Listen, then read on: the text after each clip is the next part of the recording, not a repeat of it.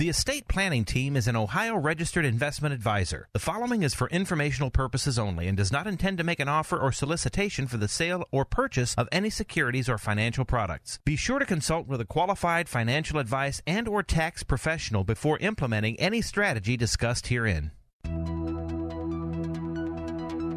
You have financial goals and dreams. We can help you achieve them. Welcome to Financial Food for Thought, the show that answers all the questions on how to maximize your lifestyle and preserve your wealth.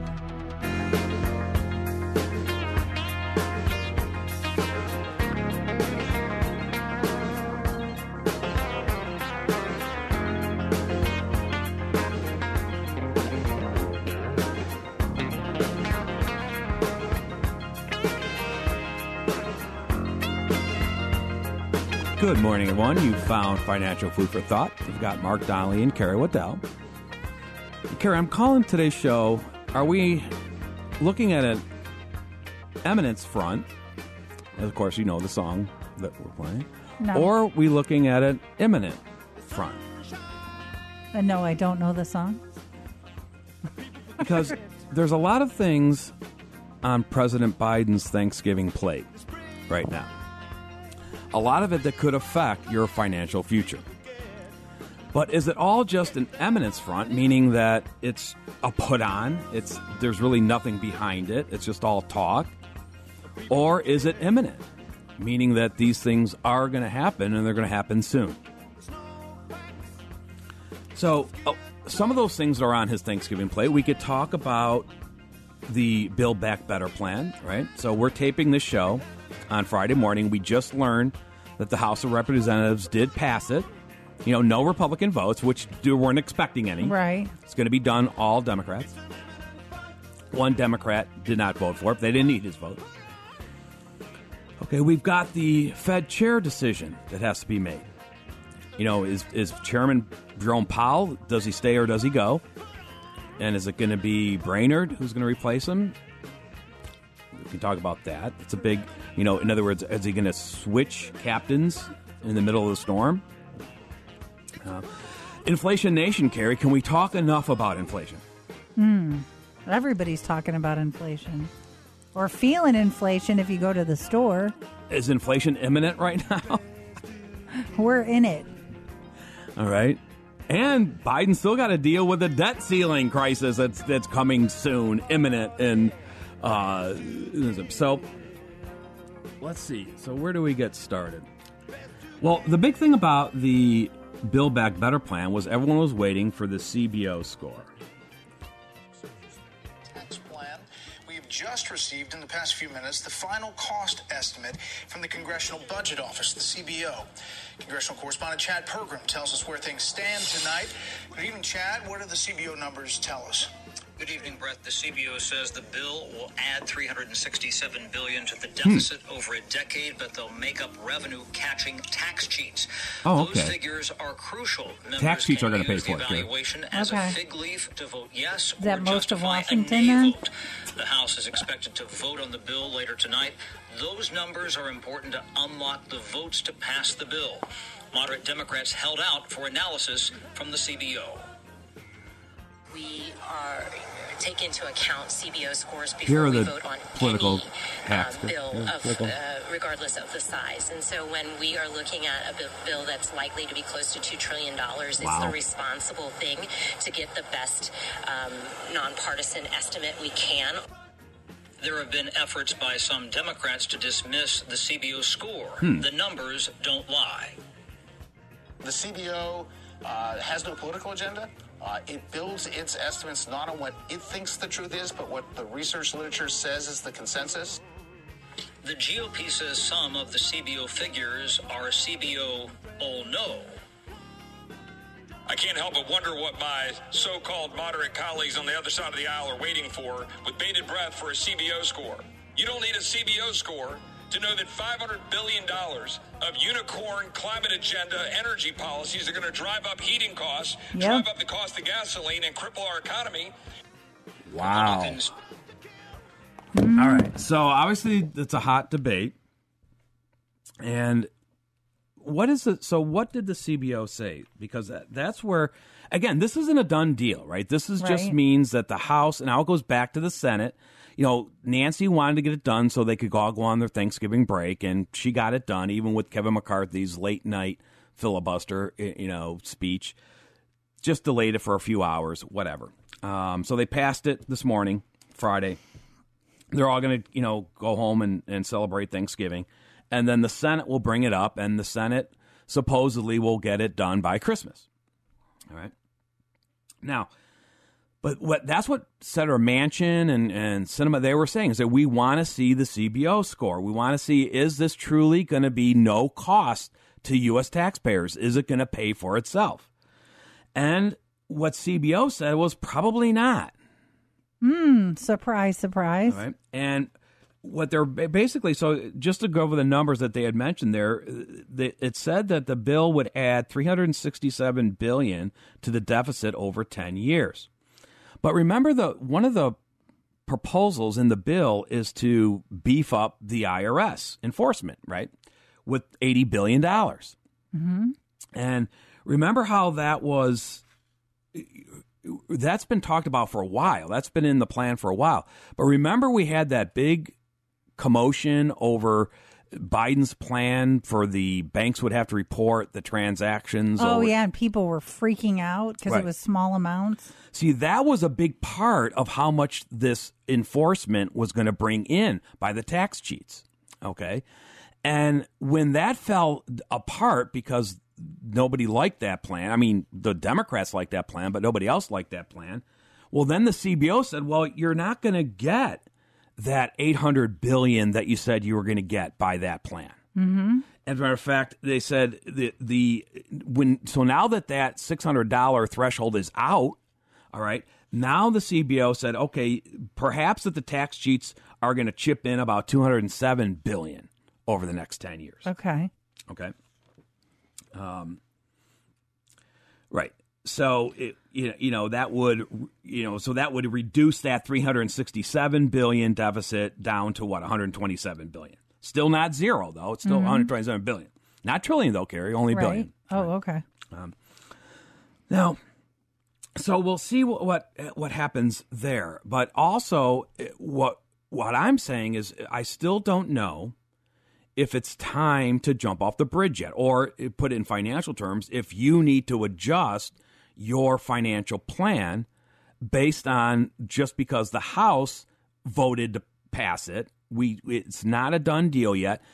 They had the excess votes in the House. They don't have any excess votes in the Senate because there's not going to be one Republican that's going to vote for it, and that means you can't have one Democrat oppose it.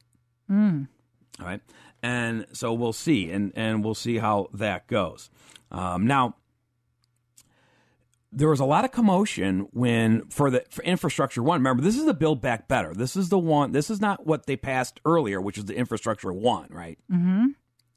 Now, a lot of people are upset because there were some Republican votes that went for that. Well, the Senate had already passed that with Republican and bipartisan. So I don't know why that was a big surprise to everyone that the House was going to have some. I mean, there was no way that Infrastructure One was going to be blocked, Carrie. That was the deal the bipartisan deal that they made. So I don't know, but so Rob Portman, of course, he was for the Infrastructure Bill 1. He's not going to vote for Infrastructure 2. And so how is this going to help us in Ohio? Infrastructure 1. All right. So there's going to be $9.2 billion to help Ohio highways. There's going to be $1.4 billion to help Ohio water infrastructure.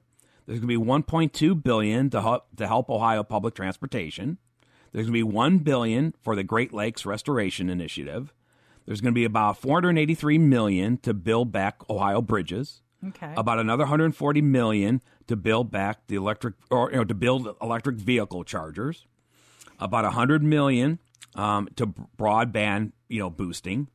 And about $253 million on airports in Ohio. Mm-hmm.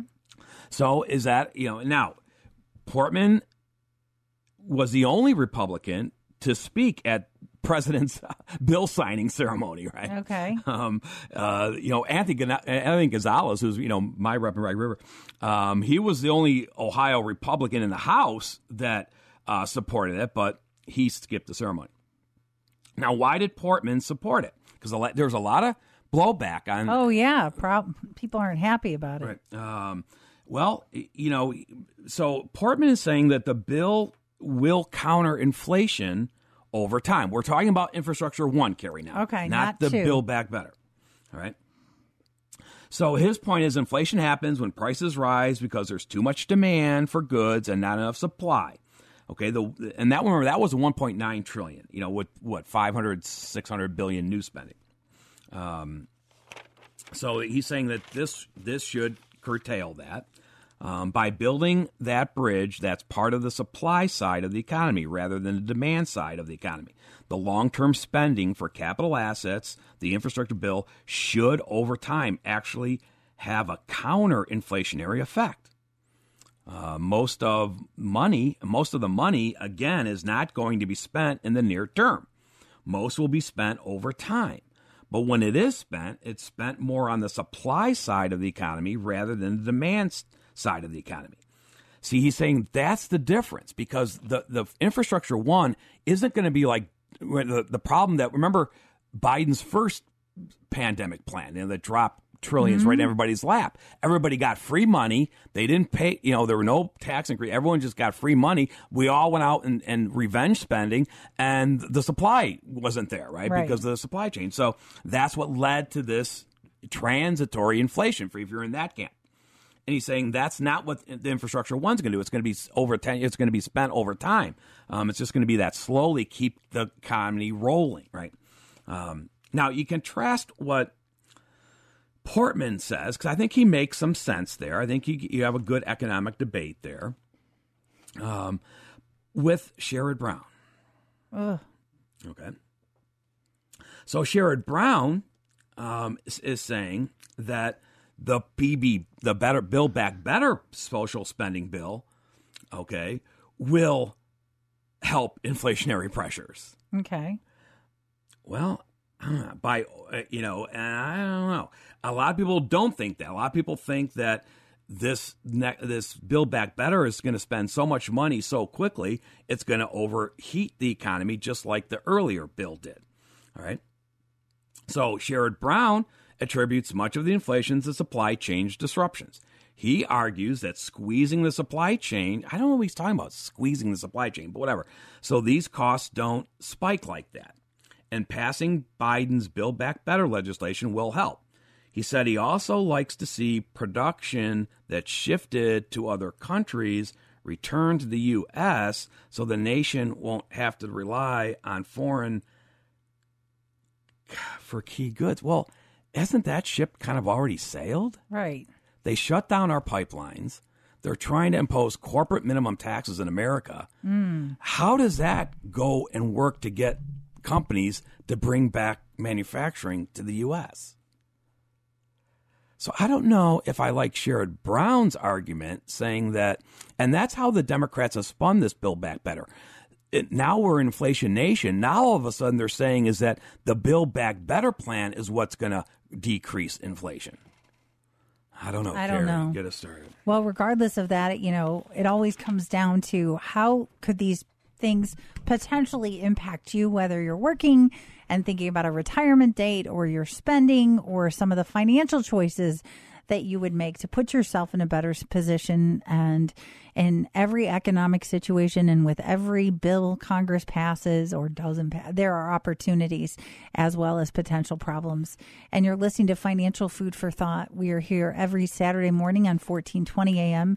between 9 and 10. We're a financial educational talk program here to give you helpful information about issues that impact your financial life, whether, again, that you're working or already in retirement, and talk about financial news and financial planning. We are sponsored by the Estate Planning Team.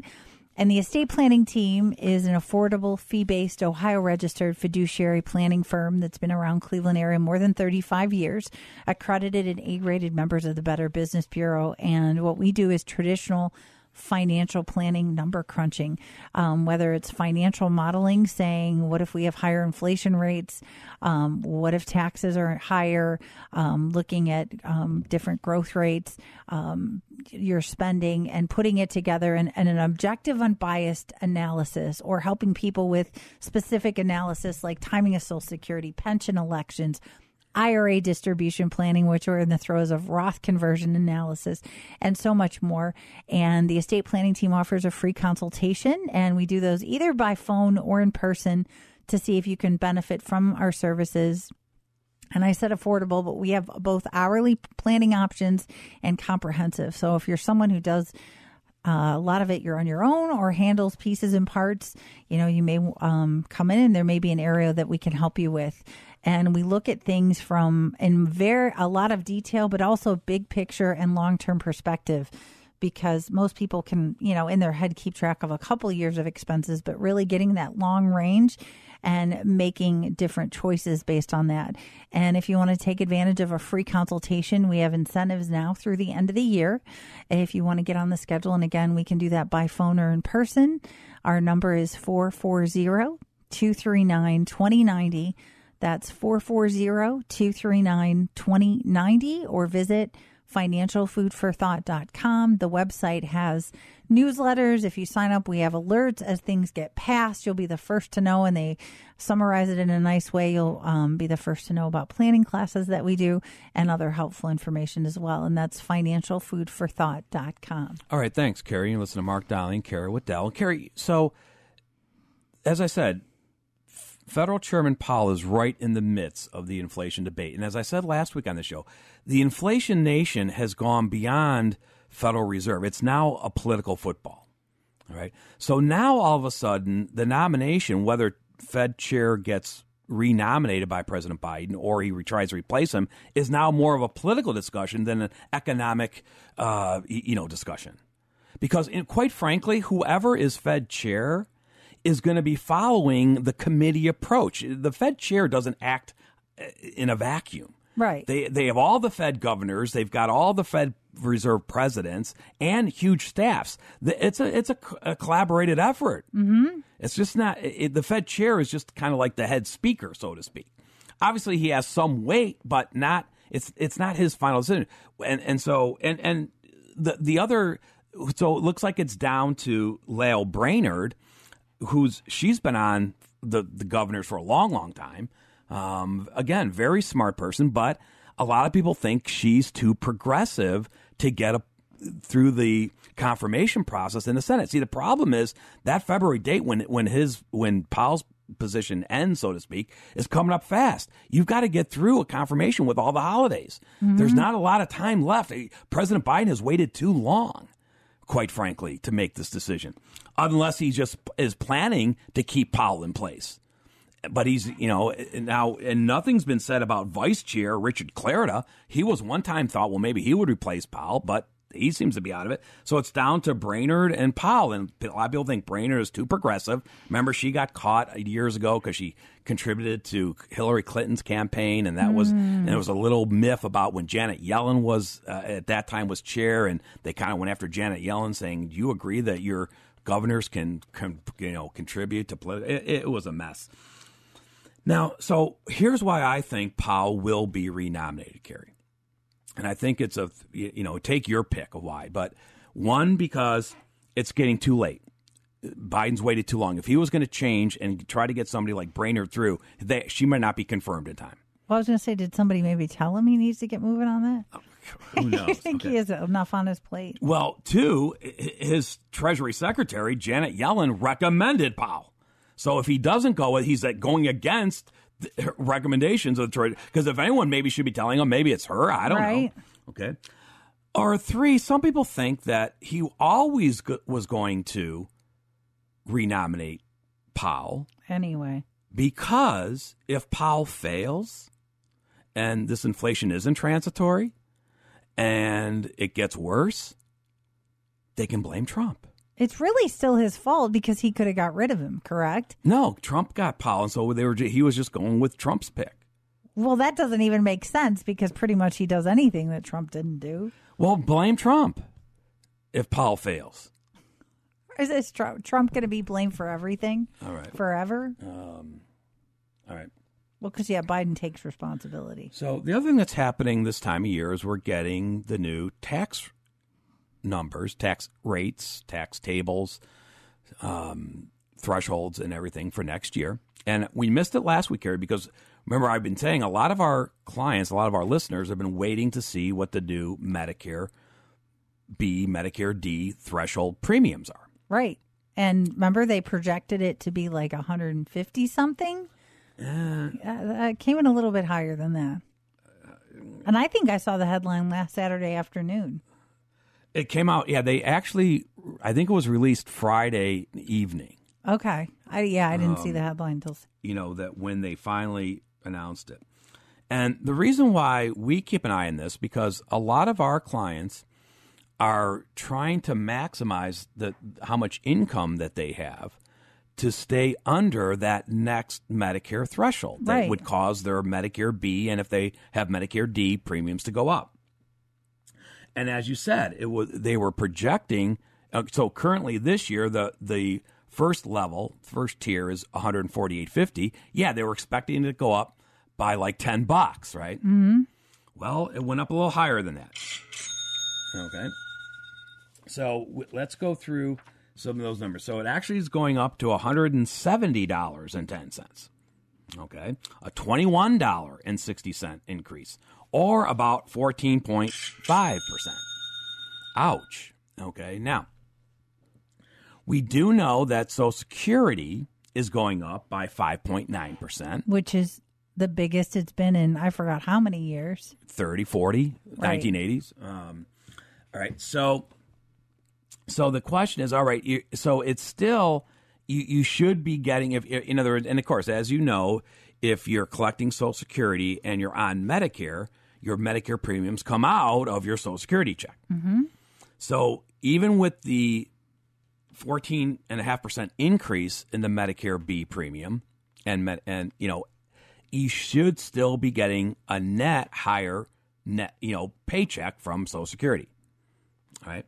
Because the average, they say that the average, and this is why you have to work your own numbers, but the average Social Security increase on a monthly dollar amount is about $92. Okay.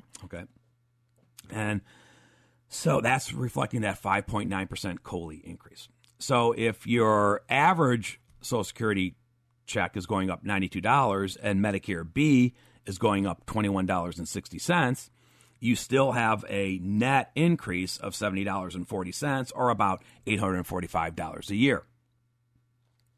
Now, could you, because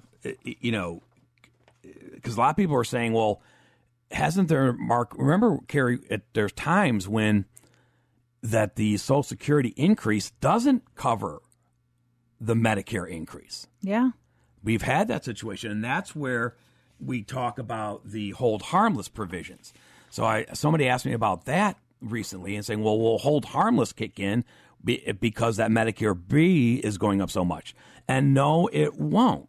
So the hold harmless provision protects your Social Security benefit from decreasing due to an increase in Medicare Part B premium, but that's the case if it's a net loss.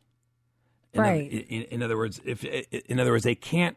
If the Medicare goes up more than what your Social Security goes up, so in the end, the COLA has to be less than in Social, or your Medicare B premium, basically cost of living, has to be less than the Social Security. So even if it's pointless, right. So that's when the hold harmless provision kicks in and says, they can't do that. For you, they have to. They can't, they have to keep that positive net. And there's lots of other exceptions and rules to the hold harmless. But no, so I don't think in 2022 we've got the hold harmless coming into play because you're still going to wind up with more of a Social Security check, even though Social Security only went up by 5.9% and Medicare went up by 14.5%. It still should be more money monthly. So what are those thresholds? So this is where we play the tax limbo game. And the idea is if you can stay under a certain Medicare threshold, and it's based on modified adjusted gross income. So to get your modified adjusted gross income, you've got to take your adjusted gross income and add back any tax-exempt or muni interest that you reported that year. Now, remember, there's the 2-year gap. So the returns you're working on, or the tax year you're working on right now, is 2021. So that will dictate what your 2023 Medicare premiums will be. So going into 2022, it's the return you filed already, your 2020 tax return. So whatever's on your 2020 tax return will dictate what your 2022 Medicare premiums will be. So let's do, and there's really 3 types of filing categories: filing individual or single, filing joint, married joint, or filing married separate, right?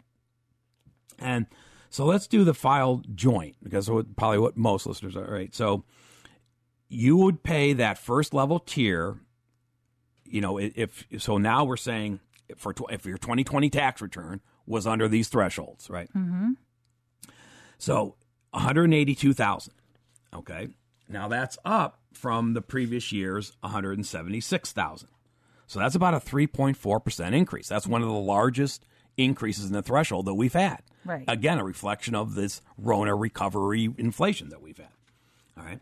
So 182. So if you can keep your MAGI, your modified adjusted gross income, under, if your 2020 was under 180, or a lot of people are saying, well, if that's a new threshold and I'm trying to do my 2021, that's my target I'm going to use for 2023. Right? I'm going to try to, state, because I know what I do this year on taxes affects 2023. So that's another reason how you use that threshold.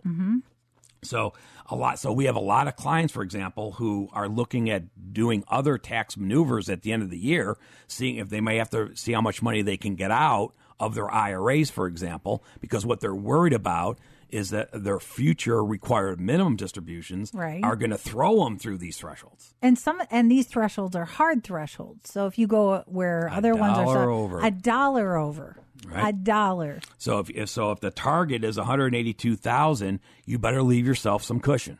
Because sometimes things happen at the end of the year, capital gains, but you still don't want to miss opportunities either. Right. So, and that's why if you were using the 176, there's 6,000 more room there. Okay, so that may be a 6,000 more. You could do a Roth conversion or take out of the, whatever you're trying to do. All right, and again, why the Roth conversion could help, because getting money out of your IRA and convert it over to Roth IRA reduces your future required minimum distribution. Right? And if you believe that income tax rates are going up, either because of what the Democrats may do with the Build Back Better plan, or if you just know that President Trump's lower income tax rates expire at the end of 2025. Okay, so you think they're going to go up in that situation. So you're saying, yeah, maybe I ought to use these lower brackets, this window period, while I can, especially if perhaps your other income has gone away because you're retired. A lot of times we talk about that window, Carrie, right? Right. And if you come in for a free consultation, we'll show you that window. Right. So what happens if you go over the 182? Okay, now, so if you can stay under the 182, your Medicare B premium is $170.10. The next threshold goes from 182 to 228. Now the Medicare premium would be $238.10. And that may still not be the end of the world. Right. Okay, financially. The next threshold goes from 228 to 284. Now your Medicare B premium would be $340.20 a month. Now we're doubling what the first tier is. Okay. The next threshold goes from $284 to $340,000 of modified adjusted gross income. Now your Medicare B premium would be $442.30. Okay. We're not done yet, Carrie, though. The next tier is from $340,000 to $750,000. Now your Medicare B premium would be $544.30. And then if you're above the $750,000, the top tier, your Medicare B premium would be $578.30. Now that may, that's some change there, especially, that would be for each of you in that situation. And that adds up over time. Now, here's where there is a single filer penalty, because single, you have to cut in half all those thresholds. Okay. That's why a lot of times we have a situation where when one of our clients, when they're married filing jointly, they have a lot more room on their tax return to stay under these thresholds. But then at the time of the first death, we have the surviving spouse, all of a sudden, boom, the tax goes way up. Because in that situation, you still have the same amount of IRAs. Right. Right? I mean, it just goes to the surviving spouse, but yet your Medicare threshold is cut in half. Now, and Medicare D goes up as well. So if you're getting Medicare D, if you go above the first threshold, your monthly premium goes up $12.40, then $32.10, then $51.70, then $71.30, and at the top tier, $77.90. So it's that combination. So that's why, and as you said, it's a hard threshold. So the idea is if you were planning that way and you were still using the old threshold, this gives you a little bit more cushion, you could say that, or you may want to be a little bit more aggressive. If you already had cushion in, like we usually leave about $5,000 to $7,000 of cushion. Right, because sometimes things happen that are out of your control. But if you've already built that in, now you've got the increase. So we have a lot of our clients who are waiting for that and saying, okay, I was thinking I could only do up to 176. Now I can do up to 182. Now I can finalize that, what I'm going to do, and then get that year end done. So we'll keep talking about that. And one of the things I didn't get to today, Carrie, but I probably may get that maybe next week, is you got to be careful, because the third filing status that I mentioned was married separate. Right. That saves you money maybe on some state taxes, but people don't realize until it's too late too many times that you don't get all those tiers if you're married filing separately. Right. So remember before, when we said there's 1, 2, 3, 4, 5, 6 tiers of these Medicare IRMA. Remember, IRMA stands for Income Related Monthly Adjustment Amount. There's 6 tiers of these IRMA thresholds. If you're married filing separately, there's not 6, there's 3. Mm-hmm. And they're not the lower 3, by the way. Well, the first tier is the lower one. You still get the first tier, but then you skip the next 3 are skipped. Right. So if you're married filing separately, just because it's saving you some money on Ohio income taxes, you have to resharpen your pencil to work this out, because if you go, so the first level tier, would be $91,000 married separately. Each of you could have $91,000, and then you're at the $170.10. But if either one of you are $1 over that $91,000, okay, you're at the tier of $544.30. That's a huge jump. And then you annualize that, that's a big jump.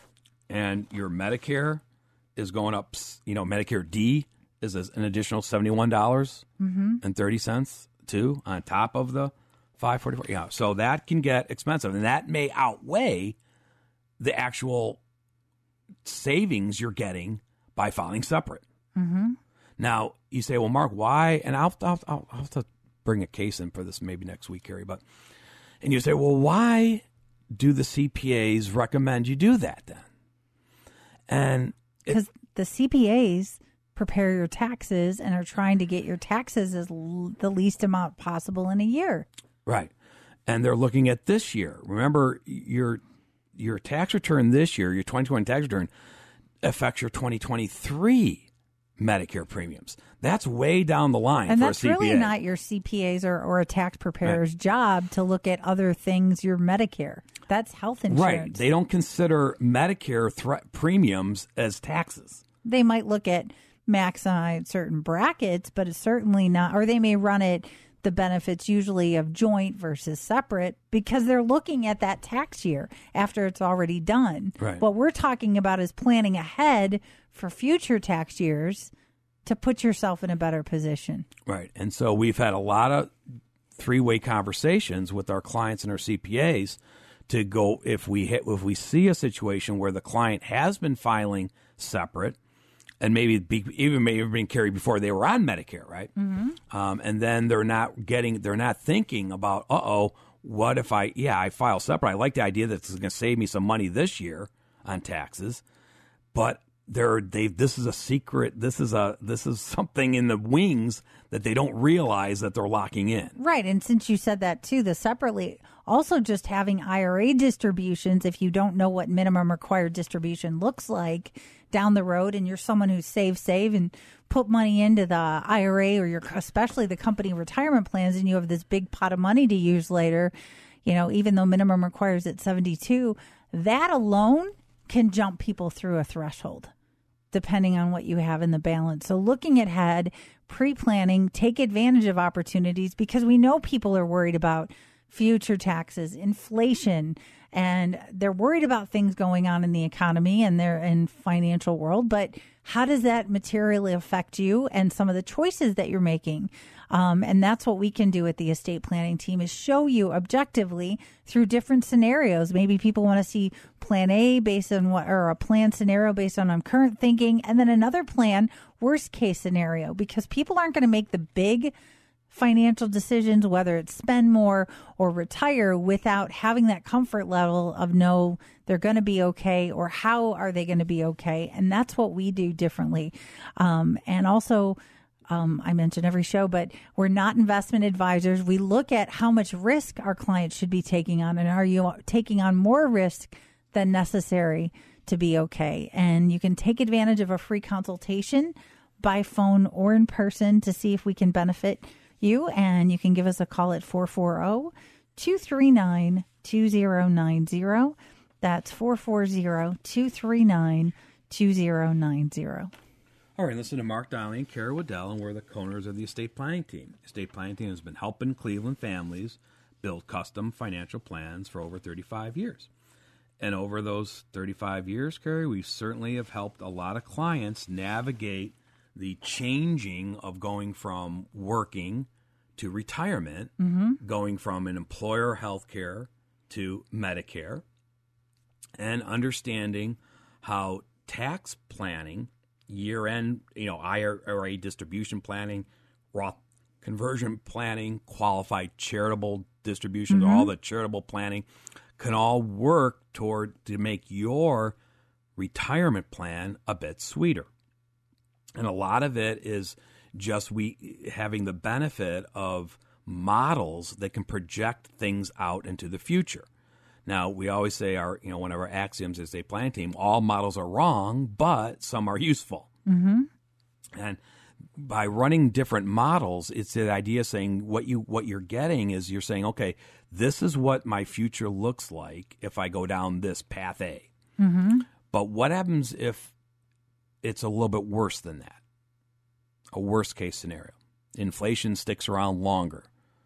Investments don't do as well. Mm-hmm. We have another recession, right? Or my healthcare costs go up higher than what I'm projecting.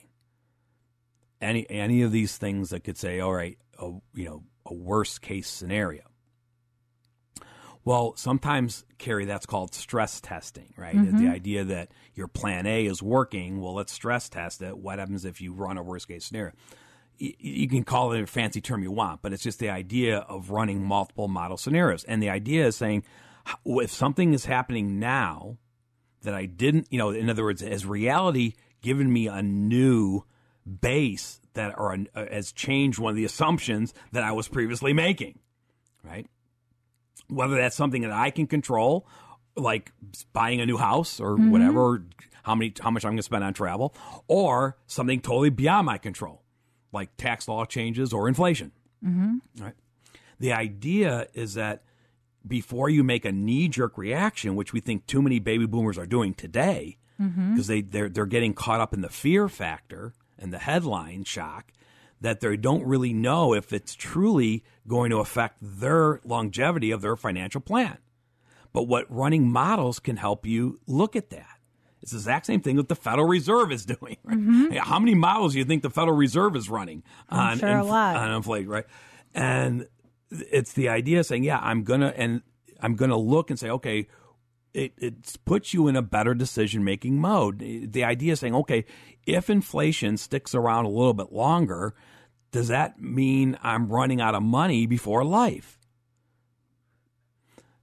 Well, that's what we can try to model, all right, and go from there. So that's kind of the concept of financial planning. Now, I just mentioned the headlines, right? Did you see? I don't know if I can find it. How much they're saying that the current inflation carry, how much more Americans are paying per day at the gas pump? Oh. $600 million. Wow.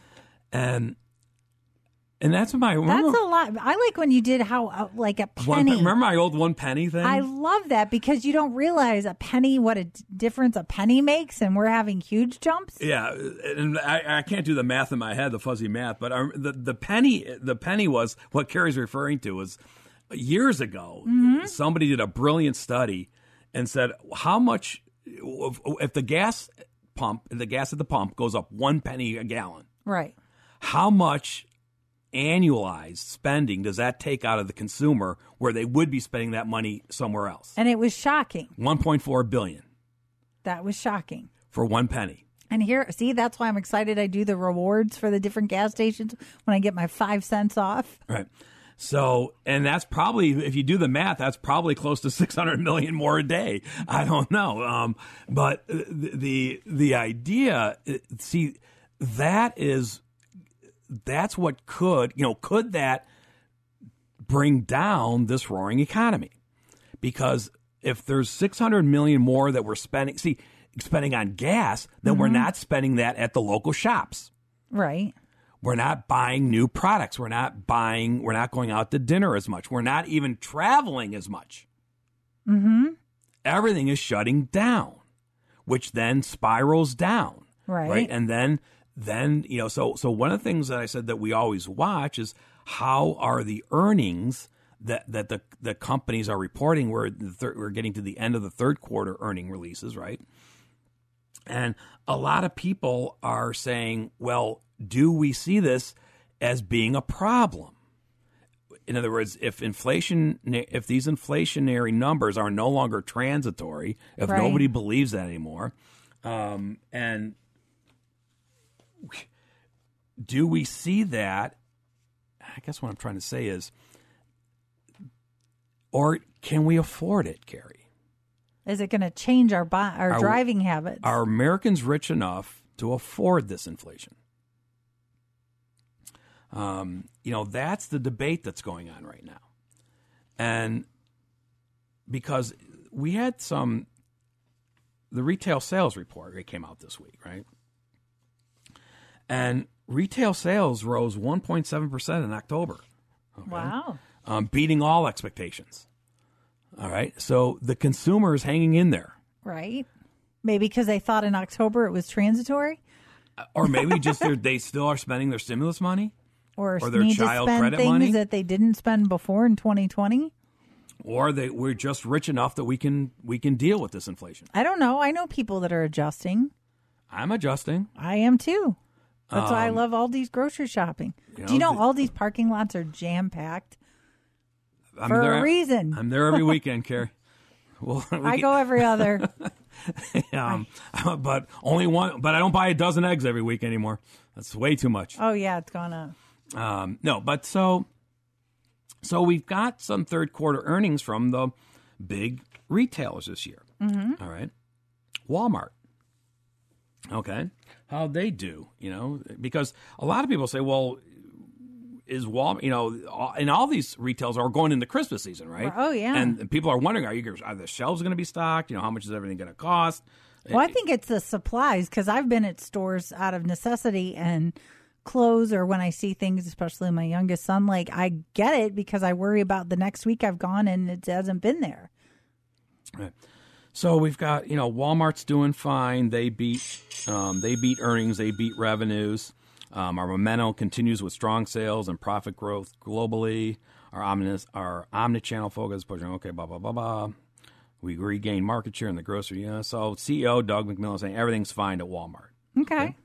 How about Target?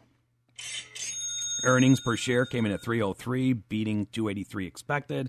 Revenue came in at $25.65 billion, beating the $24.78 billion. Where we are protecting our prices. CEO Brian Cornell said it's important to our guests. This year, as safety has been throughout the pandemic. Target is ready for the holidays, he said. Okay, so everything's on there. How about Home Depot? Home Depot earnings came in at $392, better than expected, $340. Revenue came in at $36.82 billion, beating $35 billion projection. CEO Craig Menard told analysts that the company has received most of its goods slated for the fourth quarter. There's still roughly 95 ships outside the ports of L.A. and Long Beach that they're still waiting to be unloaded. That's crazy. But the companies, but everything looks good. They're saying everything else is fine. They'll be ready. Company shares rose more than 4% on the news. How about Lowe's? Okay, earnings per share came in at $2.73 versus $2.36 expected. Again, a beat. Revenue came in at $22.92 billion, slightly beating the $22.06 billion expected. Marvin Ellison, CEO, says Lowe's has stepped up efforts to attract pros since they are steadier and bigger spenders, so they're trying to shift from the DIYs to the pros. This is interesting at Lowe's. The retailer is also kicking off a new initiative called Livable Home, Carrie, to become a one-stop shop for baby boomers who want to age in place. It is training employees, adding resource guides, and increasing inventory to cater to seniors who may have less mobility or want to add features to their homes for safety, such as grab bars in the shower. It launched an effort in collaboration with nonprofit AARP. That makes sense, especially nursing home. If you can stay in your home more and not use home health care, And then also, too, we see that strikes, when companies go on strike, that can hurt the economy, right, Carrie? Mm-hmm. But it looks like, there's a lot of companies who are on strike right now. But John Deere, do you see what the John Deere package they got? No. You heard John Deere, unionized. They went on strike. They did all right. Okay, so they settled their disagreement with management with a new 6-year agreement. So let's see. They get a 10% increase right away. Okay, this year, 10% wage increase this year, and a total of 20% over the 6 years. Okay, they also get an $8,500 signing bonus. Okay, more retirement options, and no changes to health care. All right, so the workers have got the power again, and they're not the only ones who are on strike, and we may see more of that. So, Carrie, let's see. I've got a few minutes left. I can maybe do a little bit. Why don't you give some numbers out, and then let me try to, and I'll maybe come back and just show you how you may look and say, how would you adjust your plan if you think the inflation is no longer transitory? And you can learn a lot if you schedule a free consultation, which we can do that by phone or in person. You can call the estate planning team at 440-239-2090. That's 440-239-2090, or visit financialfoodforthought.com. So I started this last week, and you can always go back and listen to the podcast. You can, Carrie, you said how they connect to the podcast, right? Mm-hmm. You can go to financialfoodforthought.com, and there's a little link right there. So if you miss shows, you can always listen to previous ones. And so if you want to do a down and dirty way to say, how can I quickly determine if I believe that inflation is going to be higher than what I was using in my plan model?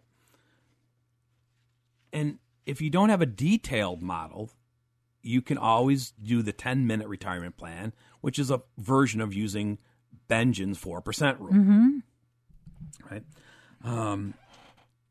Now, so let's say you have a client that, well, in the example I was giving, was that the client, based on the Benjamin's 4% rule. Again, remember, it was based on a 5% rate of return, a 30-year time period, and 3.5% inflation. 3.5% inflation. And so you take out 4% the first year. So if you have $1 million, you take out $40,000 the first year of retirement.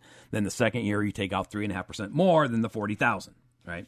And the third year, you take out 3.5% more than year two, that type of thing.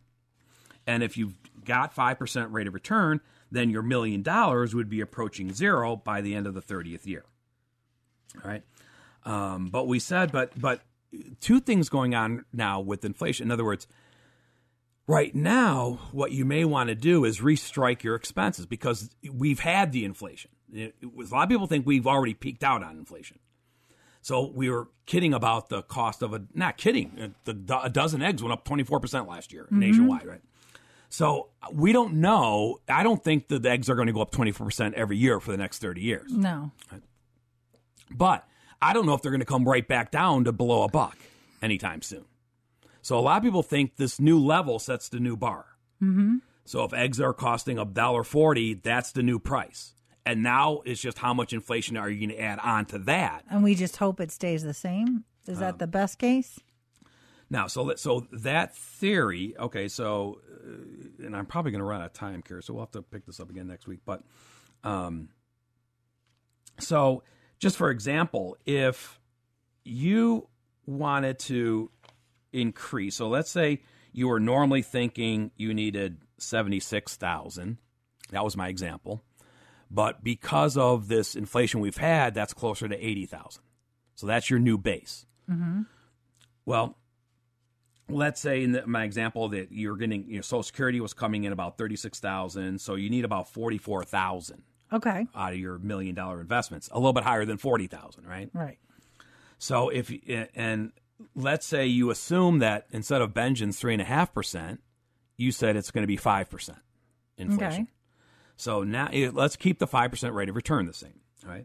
So now if you start with $44,000, keep 5% rate of return, but now assume 5% inflation, your money is no longer lasting 30 years. It's lasting about 22, 23 years. Okay. That may be too short, right? So you can say, well, Mark, what happens if, maybe I can get more than my 5%? Because isn't that another way to, I want to stay ahead of that inflation. So if I think inflation is going to 5, I want my investments to do, how much would my investments have to earn if I wanted to keep that spending going? Well, it's about 7.15% if you want it lasting 30 years. Do you have the appetite to do that? Talk to your investment advisor about that, right? So that's the type of, and I'm going to keep going on this next week, but that's the idea of saying, running different models that it leaves you in a decision-making mode. And maybe the answer is somewhere in between. And that's what we'll talk about next All right. week. Call the estate planning team at 440-239-2090 or visit financialfoodforthought.com. Tune in next week for more Financial Food for Thought. For more information about the show, for estate planning or upcoming seminars, call the estate planning team at 440-239-2090. Thanks for listening.